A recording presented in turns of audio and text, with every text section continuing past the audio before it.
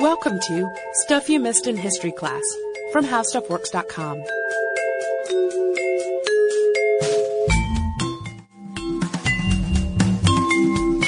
Hello, hello, and welcome to the podcast. I'm Holly Fry. And I'm Sarah Dowdy. And we are at an interesting time. Been some big news. In the news, because Pope Benedict has resigned, and he is Benedict the 16th. And this has made a lot of people have that magical question of, can popes do that? Has this happened before? Yeah. The answers are yes and yes. Well, and it's made people look back at the past, Yeah. too, in a way that I'd say your average newspapers don't usually do. Right. There have been a lot of interesting, kind of quickly put together news stories on, no, there have been other popes that have resigned. Here they are. And they're usually very quick, sort of glossy versions, because they're trying to pack a quick sort of soundbite into each one. But one of them, in particular, was also a Benedict. And he is quite an interesting story. The Real Housewives have nothing on him. I mean, there's some serious depravity and drama at play to wade through.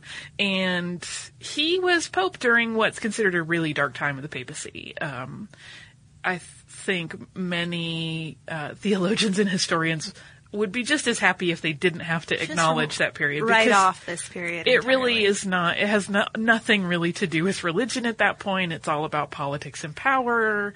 There's really not much piety to be found. And we've covered a few periods like that on the podcast. And, the Borgia Pope. Right. Also not a super great chapter. Or the Synod of Corpses. That was a really bad time in the 800s.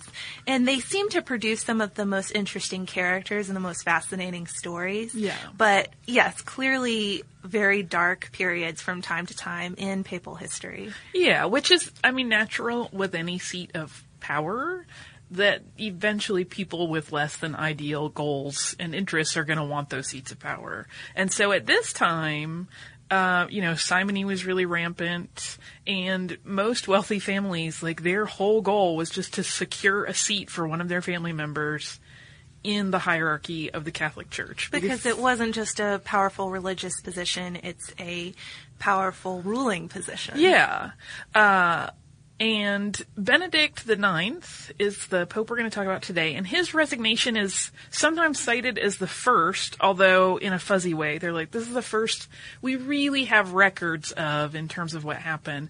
There were some that are thought to have resigned prior to that, but the records just aren't there. There's not enough... A little fuzzy. Enough evidence, and not enough writing has survived that they can really pinpoint hard evidence on any of those. So he sometimes you'll see him referenced in particularly these new news articles that have popped up because of the current pope's resignation. They'll say he was the first to resign, but there's probably not the case. This is a good guy to start the list with. You gotta really get in there with a bang. But fortunately there is a lot of information, although information that's sometimes kind of controversial about dates and what exactly went down. But there is a lot on Benedict the Ninth. Yeah. Partially because he is so fascinating and revolting at the same time. Yeah. He's one of those. And there's a strong modern text on him. Reginald L. Poole's text on Benedict IX, and also Gregory VI for the British Academy in 1921 is considered basically the definitive source on his life, right? Yeah, and it's available online. You could even just Google Reginald Poole and Benedict IX, and it'll probably come up. There are PDFs available at a few different places. And it's not long. It's about 58 pages. It's kind of a two-parter because he ends up, after he published his first big part of it, or he completed it, there was another scholar working on similar things, and that caused him to kind of revise some of his information based on new data. But really, Poole is what every newspaper writer that's trying to dig up information goes to, and he was really exhaustive in comparing different contemporary accounts that were going on, because different, monks in different places were writing this as an effort to keep the history. Well, and writing it with different motives, too. Different motives, different information. Information had traveled to them often by word of mouth, and that was colored by some of the people carrying that information, whether the person that recounted it in writing, knew that or not, or was taking that into account. We can't always know. So they're not all consistent. But Poole, as I said, really went through all of them, and he would even compare them to existing scientific logs of the days. Like, in some, they will cite there was an earthquake that happened in the midst of all of this, and if they get that date right, he'll kind of give them a little more credence. But if there are a couple that kind of use different events, I think there was an eclipse at one point, and there's one writer in particular that's a little sloppy with the dates and kind of uses them to dramatic effect. And so he has a rating Poole scale, is very quick to say, like, this is not a credible source. This guy can't be trusted. If you get the eclipse wrong, who can trust you on the crazy events? Almost exactly how he words it, just in slightly more stilted language. So he really did kind of break it all down and analyze it. And according to Poole, the Liber Pontificus, which may almost be called the Lives of the Popes, is not at our disposal. It ends abruptly in the last decade of the 9th century and is not resumed in a form deserving the name of an historical narrative until 1073.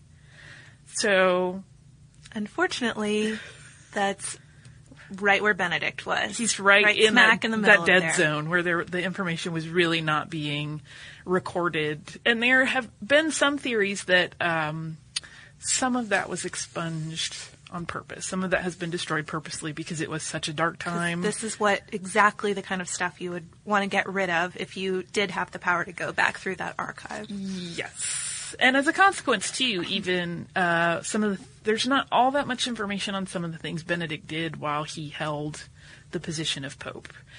Now, part of that is just like the power play of, the next guys in line kind of want to erase the work of a previous one, but most of it really is kind of an embarrassment issue. They want to, let's forget some of those things that happened because they're really not in the best interest of the church. Well, part of the problem is that Benedict IX comes to the papal throne at a remarkably young age. Yes. That's probably the first shocking point in this story. He was born Theophylactus Tusculum, and he was one of the youngest popes. You'll see records saying that he was only about 11 or 12. That's according to a Benedictine chronicler, when his father secured this post for him through bribery. But that's fallen out of favor, and now historians generally agree that he was between 18 and 20 years old when he became pope for the very first time in 1032. Still remarkably young. Yeah, that's an incredibly young age. I mean, we hear about kings and other monarchs that are given, of course, they inherit a throne when they're very tiny, but usually they have someone to sort of stand in for them. Whereas this is definitely a case where they were like, nope, this is yours, son. Look how I arranged this for you. I got you elected. I talked to the right people and did some favors. For a position normally won through a lifetime of work and making connections and a certain seriousness that you would project that you're not going to have at 18. Yes, but as we established, not really in this period of the papacy, unfortunately. So he also had some family connections. This was not an out of the blue. His father managed to bribe his son into the papal throne because the preceding two popes were his uncles. That was Benedict VIII and Pope John the 19th. Yeah, so they were keeping it in the family. They were. And like you were just saying, too, with kings or emperors or whatnot inheriting a position, it was very much being treated as though being pope were a position similar to being king that could be passed on through the family. Yeah.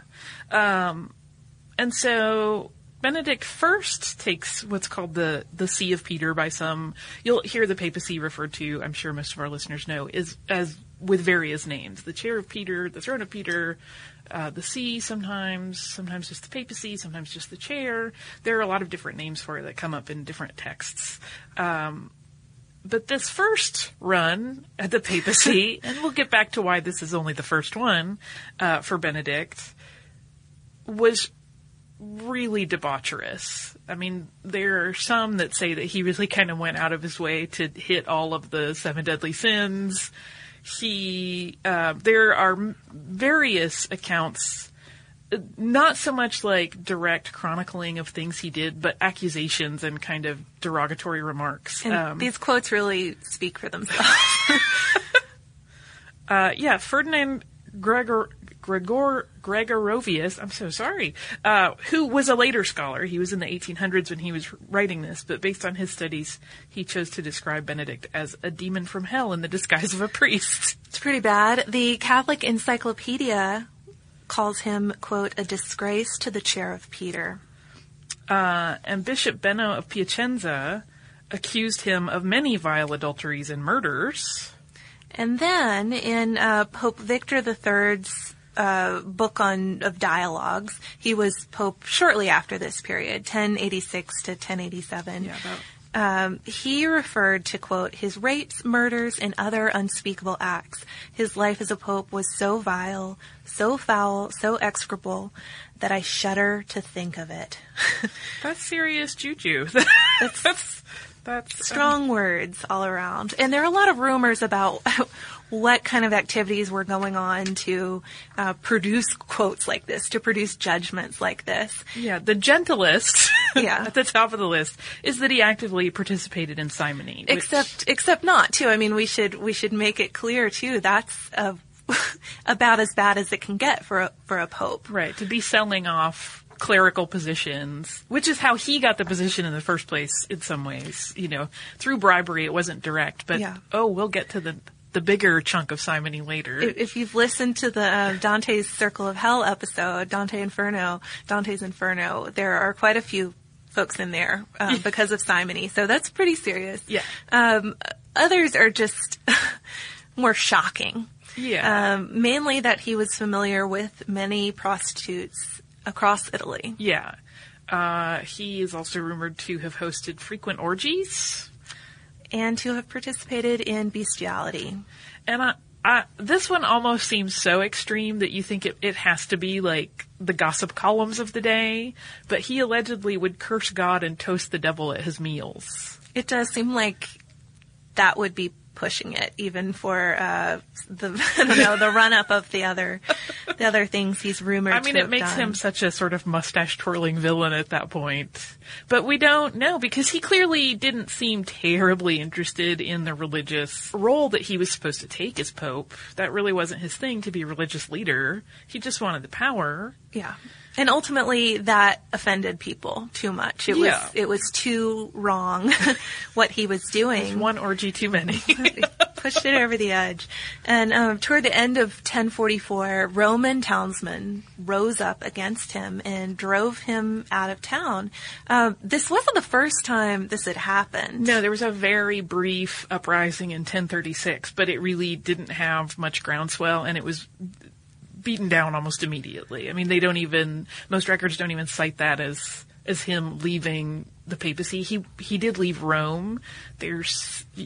Theoretically, it was just for safety, but he wasn't really removed from his seat at any point. So the 1044 rebellion was the real deal, though. For sure. He was driven out of town, and a new pope was actually elected. John, the Bishop of Sabina, who became Sylvester III, was the new pope in his place, although Sylvester is often referred to as an anti-pope. Yes. Because, of course, Benedict is still out there. Doing who knows what.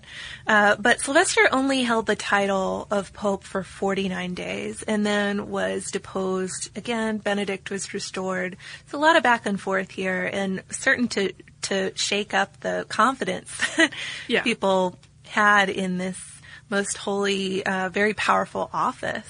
Yeah. And to further shake the ground, if anyone had any faith in Benedict as a pope, he didn't stick around that second time very long. No. And there is some debate. A lot of times it's cited as a 3-week reign.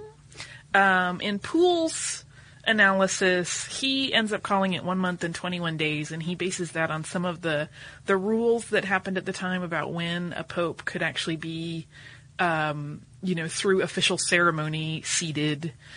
So I think he calculates it at 1 month and 21 days. But it's entirely possible that it was 3 weeks in when he made the proclamation that he was out of there again.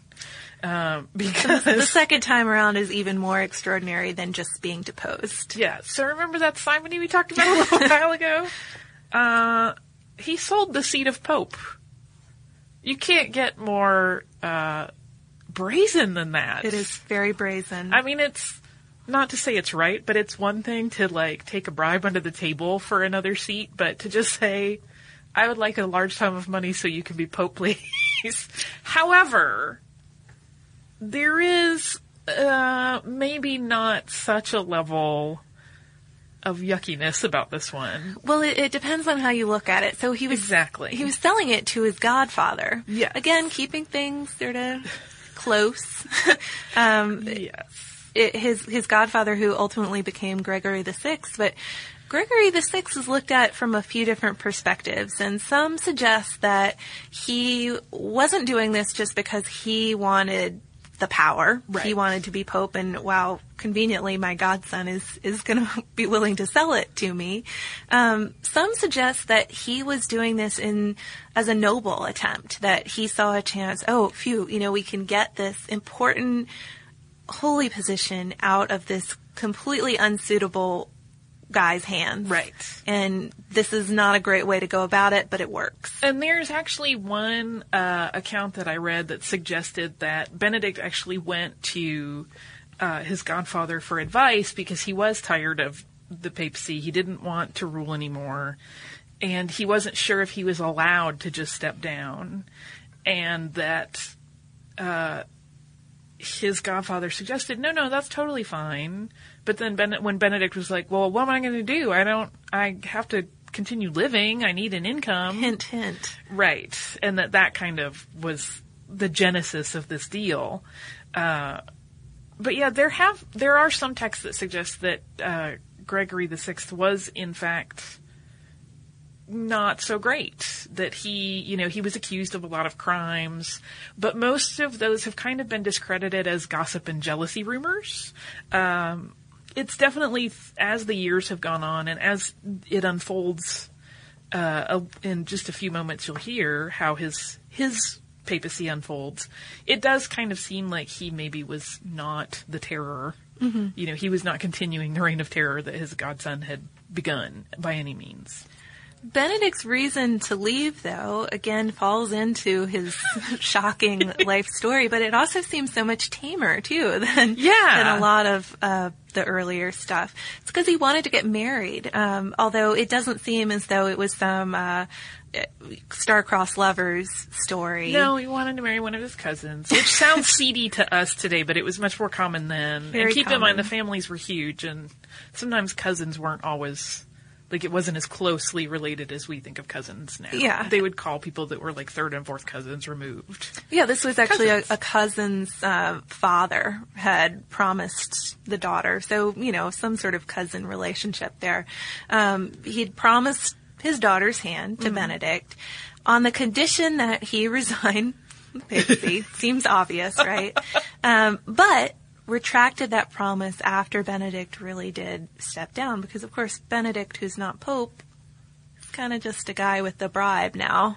Well, and I mean, this is strictly conjecture on my part, but I have to wonder if that wasn't, possibly some other person that was trying to use any leverage they had to get this horrible person out of a seat of power. Yeah. No, I will give you my daughter if you step down. And then to the daughter, he's probably like, I'm totally not doing that. We just play along for the next couple of months and we'll see how this works out. Like, it'll be fine. This is our historical conjecture. Yeah, that's completely conjecture on my part. But I also have to it'd wonder, be a good part of the story. and she said it's so tame, why would this man who apparently, could conduct these huge theaters of sexual exploit suddenly be interested in basically like a country maid? It doesn't really make a lot of sense. We don't know her, I guess. But the end of Gregory's time on the chair of Peter is pretty fuzzy too, and there's kind of a take back, possibly. Yeah. The marriage, for whatever reason, didn't really work out. The marriage plan fell through, right? Maybe because the father's rescinding the offer, right? And so, according to some accounts, Benedict, after that, decided, well, I want to be Pope again. Take that back. Some accounts also suggest that Sylvester III still was laying claim to the Pope's chair. So he was still in the picture. There was still a faction supporting him. And an anti-Pope. Was still completely ready to take the reins if opportunity presented itself. Yeah. And in the midst of this, Gregory went and met with King Henry. And King Henry had not yet been crowned the Emperor of the Holy Roman Empire. He was Henry III. Right. He's King of Germany and was going to be crowned, but it had not happened yet. And Henry crossed the Alps so that he could come and have a powwow and try to restore some order in Italy, because news was reaching him all the time of how corrupt things had become and how big of a mess had happened, and this whole crazy Benedict situation had been playing out. So he crossed the Alps and went down into Italy to meet with Gregory. And in Poole's research, reliable accounts relay that Gregory was received as a pope honorably. You know, it was a very magnanimous meeting of the minds, because there has been some speculation that King Henry III just came in and was like, wait a minute, you totally can't sell this office. Like, you're out of here. Yeah. But it wasn't quite as... He was treating Gregory It wasn't a as smackdown Pope. on Gregory. It was definitely much more of like we have to figure this situation out because it's not okay. But I'm willing to meet you and discuss this. It's not okay to have Benedict floating around Sylvester III Yeah. and So now Gregory. there are 3 people laying claim to the papacy. That's not Although some good records situation. in the timeline don't include Sylvester so much in this. It's like he just floated off into the ether and was never heard from again. But others say that he was indeed waiting in the wings and still, making noise that he would happily take the Sheriff Peter if his faction were to come into power. So a synod was summoned, which is a meeting of a council of high-ranking church officials near Rome, and they were just going to figure the situation out, discuss the matter at hand, and talk to all of the men who were laying claim to the seat and figure out what was best for the church. Benedict decided he wasn't going to show. He didn't want any part of that noise. Because there was, the very high likelihood that he would be found guilty of simony. Clearly it was about his problems. Yeah. So he decided not to appear at that. The result, though, was that Sylvester was stripped of his rank, sent into exile, sent to a monastery. Yeah. Taken out of the power Right. map there. And then Gregory did confess, too, to the purchase of his place as the head of the church. Right. And some records say that at that point he resigned, he deposed himself. Yeah, like he acknowledged that it was... What he did was wrong. Not right and sinful, but that he was trying to create positive change. Yeah, but that he couldn't legitimately be Pope going forward. Right. Others, though, say that was not his idea at all. He was deposed by the council. Right. And there is some historians debate that that's just a matter of kind of semantics. It's just the wording of the documents. Yeah. Because they have to rank it as the Pope council being decision. deposed. Mm-hmm. And so whether he did it or not was kind of neither here nor there in terms of the legalese of the documents. But that there are several accounts that suggest that he almost behaved stupidly by going, I totally bribed my way into the seat. Like, I did that. And they're like, why would you say it? Well, I'm not really intending to do this. I'm just trying to fix things, and that was the only tool I had at hand. So, those 3 guys. So all 3 of them are out. They're all out. And a new guy is in, a German bishop this time. Yeah. And King Henry III... He was not King Henry III's first choice, and King Henry III could not really participate in the election of the next pope because he was not the emperor yet. He had a strong interest in it, though. He did, and allegedly the council members and even some reports suggest the people of Rome kind of begged him, will you please, help us find the right person for this job? This has been a mess, and, as part of our efforts to clean things up, we would like you to suggest somebody. His first choice was like, I don't want to do this job. That sounds a little too intense for me. His first choice was Alidbert, who was Archbishop of Bremen, but he refused, and in turn he suggested Switzer, who was a German bishop, and he became the new pope. It does seem, I mean, you can't question somebody's concern over taking a position at this point, despite the power that you might be able to wield. Just a side note, though, the involvement of Henry, this German interest, did give birth to this whole series of other dramas, problems, infighting, lots of topics for you and Tracy to handle someday. If you want down the road. Real popes of the next 1000s. The next phase of people who wanted to reform how things were done were like, wait, you can't get government officials involved in how the church is run.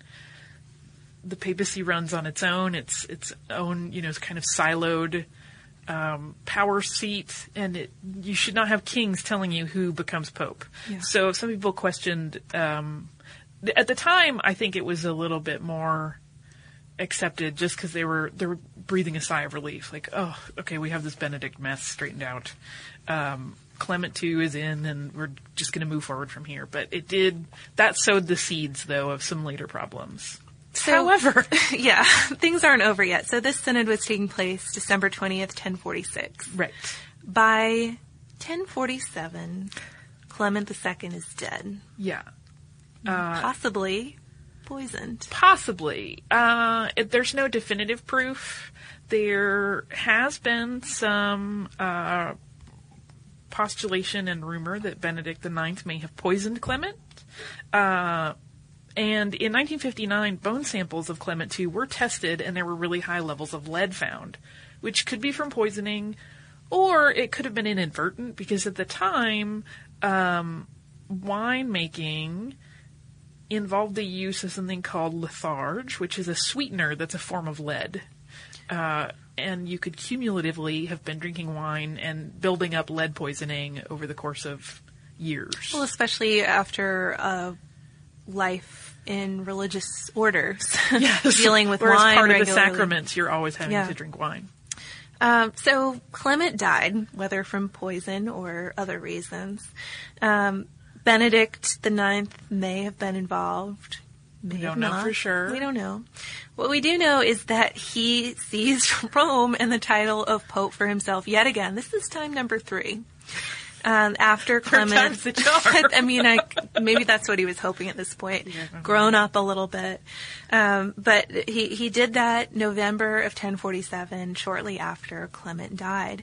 Within a year, though, driven out of town yet again, and finally a second German pope, this time Damasus II, was installed into the papal position, November 1048. Yeah. So pretty high turnover rate in these immediate years, with Benedict popping up 3 separate times. Yeah, his second 2 seats were very short.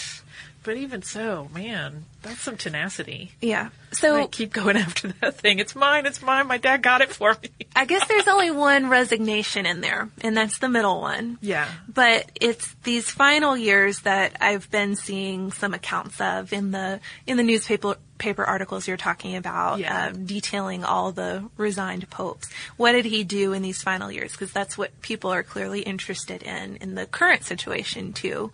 What is the current Pope Benedict doing? I think he's announced he'll lead a life of seclusion, retirement. Yeah. And Benedict IX. It depends, again, on different accounts. Some accounts say he never lost the desire. He was always hoping to get back in there. But others say that he did turn to a life of quiet reflection eventually. Yes. Abbot Luke, who was an abbot at the Abbey of Grottaferrata, wrote an account that suggested that the pontiff turned from his sin and he turned to Bartholomew, who was the abbey's 4th abbot, for a remedy for what he perceived to be his disorders that were driving him to, all of this sort of really extreme living.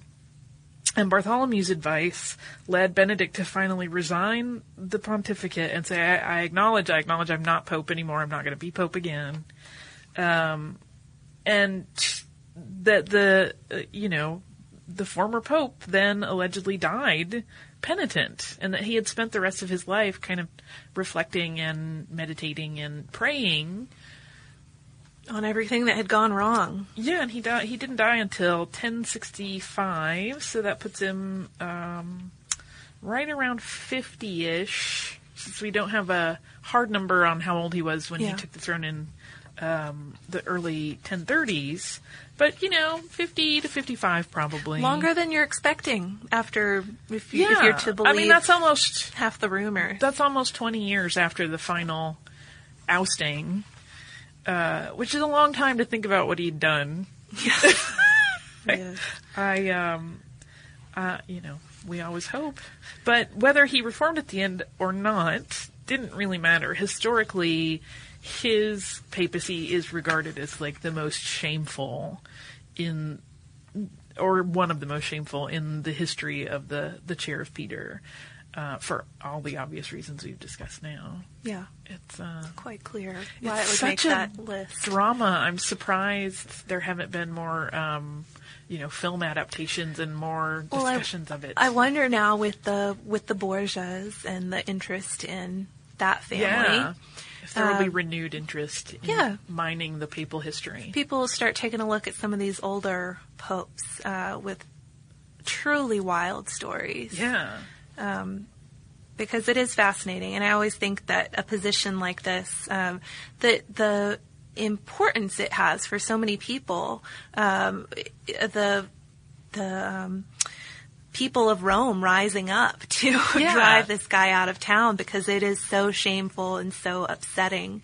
It's a pretty fascinating position to look at, and to look at some of the people who didn't live up to expectation. Yeah. Well, and I mean, we see it through the lens of modernity, but there are more than 1 billion Catholics now, and I think if a current pope suddenly, like, these sorts of stories were circulating about really any significantly established religion and their leader, there would be some crazy news coverage. Like, it would be insane. I mean, there are always instances where you hear of, like, tiny little kind of cult-like groups that have bizarre things that are going on, but someone with that much power and that many followers religion. And a global influence, it's a lot to think about someone that corrupt having that much influence over so many people. And it wasn't 1 billion then, but still, the numbers of the world, it was a seat of significant influence.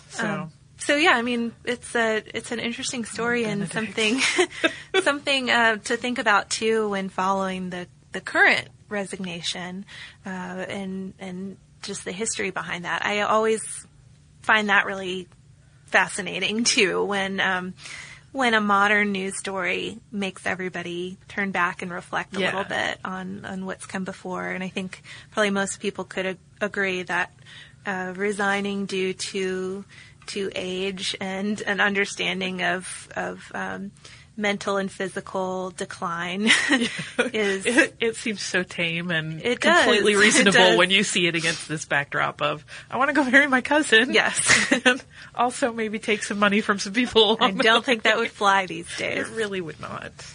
So, Benedict, fascinating. Thanks for the entertainment, Benedict. I'm glad I did not live at a time when you were influencing my world. So, I also have a bit of listener mail for us. And this comes from listener Helena or Helena. I don't know which one, but I hope one of those is right. And it says, Dear Missed in History, the whole time I was listening to your podcast on Walter Potter and taxidermy, I couldn't stop thinking about Dutch artist Bart Jansen's recent work, in which he took his beloved and recently deceased cat Orville and gave him a new life as a helicopter. I know this work. As the article in Forbes points out, yes, there is a connection between the name Orville and the Wright brothers. This article also name drops Damien Hirst with his use of dead animals in art, and does a nice quick job of pointing out our own human discrepancies in how we decide what is appropriate use of animals in their afterlives. I wonder what the Victorians would have thought if Walter Potter made a flying cat. I'm actually from North Carolina, home of the Wrights, but have been living in Amsterdam for the past 3 years. When Orville had his first flight in the gallery here, the video went viral and there was a lot of public opinion against it, which boiled down to, poor kitty. while I could agree, I think it's interesting how most people don't blink an eye walking through the meat aisle of the grocery store or think of wearing a leather jacket as equal to parading around in the flesh of a dead animal sewn together. Bit of a gruesome description, sorry. I really think that part of what makes old Orville so threatening and offensive to people is this idea of automating the dead. Which is fascinating. I mean, everybody sort of has their own relationship with the afterlife and their own sort of ways of dealing with the passing of things. I couldn't do that to one of my pets, but Tell us more. Tell us more about the helicopter, because... Oh, so if you haven't seen this... I know all the listeners right now are saying, now wait, I bet a lot of them have seen it, because it really did go everywhere. If you haven't seen this, basically the cat was sort of flat-ish, and he had his legs splayed out, and Jansen kind of hooked him up. I think it was radio controlled, so he had an RC unit that he could fly it on, and he basically could fly the cat around like a remote control plane. And it's a little bit startling. I mean, one, he's not in like a normal cat position, and two, I mean, I think people kind of had that reaction of, that's profane, because it's your deceased pet. It's a pet. And, for some people, pets are like family, and you wouldn't do that to a family member. I saw lots of that argument going on online. Mm-hmm. Others were like, no, this is his way of honoring his pet, and to him this makes sense. And, I mean, you can't dictate how someone grieves for the loss of anything, so... I know it's because we just talked about popes now, but I can't stop thinking about the cadaver synod. Yeah. As a universally considered bad idea of something to do with a deceased person. I think for a lot of people it's just creepy to retain the deceased in that manner. And we talked about that with Walter Potter in general too, how there is a creepy factor involved. I don't know, because I will say this, like when I was first introduced to Walter Potter, I remember my first reaction being more one of fascination, and then I had that moment of, ooh, creepy, but still really fascinating. Whereas it kind of went opposite with Jansen's work, where I went, ooh, creepy. Wait, I kind of am trying to see what he's doing. Oh, no, I still am having a hard time getting over the creepy. So I don't know if it's just the use of small accessories and tableau that makes Potter's work a little bit more palatable. You just like the clothes. That there's a sweetness to it, whereas this is a little bit more kind of, I don't know, there's an in-your-face element to it that is a little bit harder, I think, for people to kind of cope with. It's neat, though, to be able to put this on a continuum sort of from Potter's work. And yeah. I think things that disturb but amaze people in this space are still going on today. Oh, yeah. Taxidermy, I think, is going to continue to be controversial for a long time.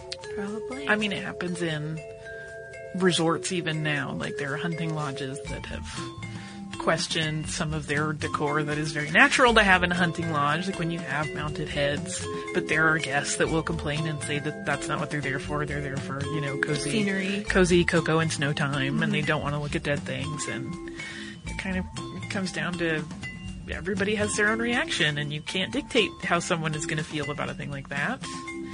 All you can do is make your best decisions on how you handle it and hope everybody else is okay or doesn't mind just leaving you alone to do your thing. Well, thank you, Helena, for passing on that note. That's a really smart comparison. It's a really astute point to pull together. If you guys want to email anything similar or your takes on the current papal resignation and how you're connecting that to history, you can email us.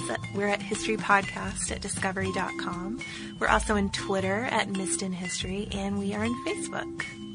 And if you want to learn a little bit more about popes in general, we do have an article called How the Papacy Works, and that'll give you the whole rundown. So check that out on our homepage at www.howstuffworks.com. For more on this and thousands of other topics, visit howstuffworks.com.